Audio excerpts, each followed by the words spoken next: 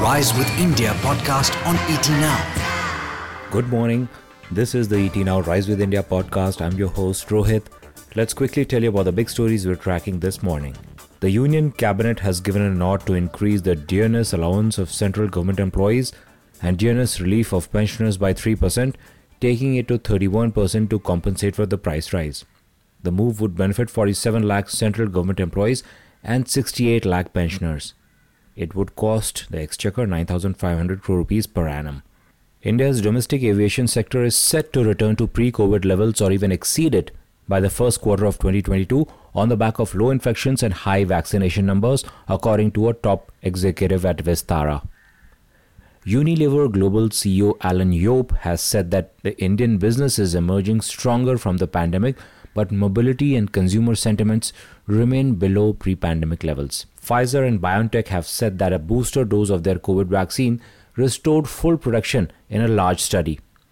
The booster was 95.6% effective against symptomatic COVID in the study, according to the companies. The S&P 500 ended higher to a record close, extending the rally driven by strong earnings and optimistic jobs data.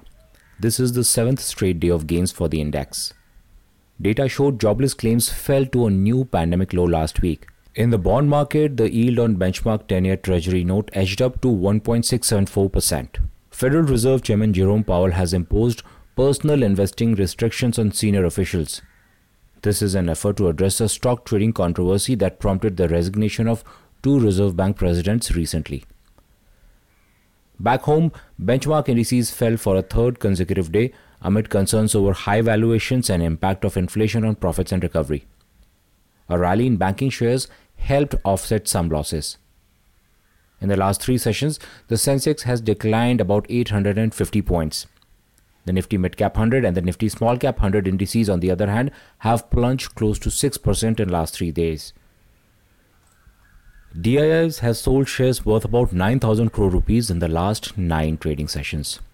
Yesterday, DIIs net bought shares worth about 428 crore rupees, while FIIs net sold shares worth about 2,800 crore rupees.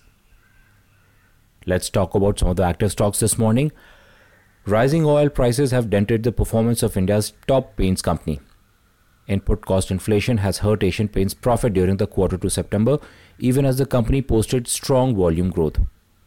Revenue growth was strong at 33%, but a steep rise in raw material cost has hit realizations. JSW Steel has reported highest ever consolidated net profit of 7,200 crore rupees in the quarter ending September, up 350% against last year on increased revenue. The company also reported highest ever quarterly revenue from operations and highest ever quarterly operating EBITDA.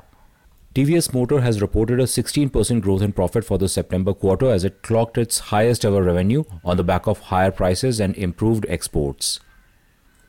Indian Energy Exchange, or IEX, has reported a 70% jump in standalone net profit at 78 crore rupees for the September quarter as compared to 46 crore rupees a year ago.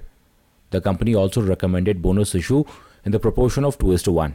Zee Entertainment has told the Bombay High Court that its board would follow the advice to consider the demand of Invesco to consider an extraordinary general meeting. The court asked the parties to propose a date for the EGM as well as a person regarded as neutral to conduct the meeting. S&P Global has upgraded the credit rating of Tata Steel on the back of reassessment and expectations that parent Tata Sons will come to its rescue in times of financial stress. Lodha Group, listed as Macrotech Developers, is planning to raise up to 4,000 crore rupees through issue of securities. The company is looking to raise additional funds in one or more tranches. Separately, the company also reported a consolidated net profit of 222 crore rupees in the second quarter as against a net loss a year ago. L&T will be investing up to 5,000 crore rupees to adopt green energy into its manufacturing and construction sites to achieve carbon and water neutrality targets by 2040. Amazon has filed another petition in the Supreme Court to stay the order of NCLT that had allowed Future Retail to convene meetings of shareholders and creditors to seek approval on sale proposal to Reliance Retail. GAIL India is in process of procuring a 10 megawatt electrolyzer, the largest in India. A global tender has already been floated, according to Chairman Manoj Jain. Indian Hotels has approved a 4,000 crore rupee fundraising plan. It announced that it will buy balanced shares in Root Corporations, which operates the Ginger brand. According to news reports, Tata Chemicals is considering selling its US soda ash business. The company is in early talks about the potential disposal as it seeks $1 billion or more for the asset. Tata Chemicals has reached out to private equity firms and some industry groups to gauge interest. Reliance Industries is likely to report a strong performance for the quarter, helped by a low base a year ago and revival in the oil to chemical operations. The driver for earnings in the September quarter will be the refining business, retail business and telecom operations.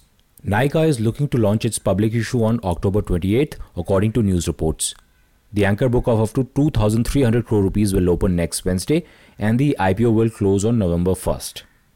The 5,200 crore rupee IPO reportedly seeks a valuation of about $7.4 billion for the company. Paytm is considering not going ahead with a pre-IPO share sale so as to fast-track the IPO timeline according to news reports. And that's all we have time for. Thank you for listening in. This is your host Rohit signing off. Goodbye and take care. The Rise with India podcast on ET Now.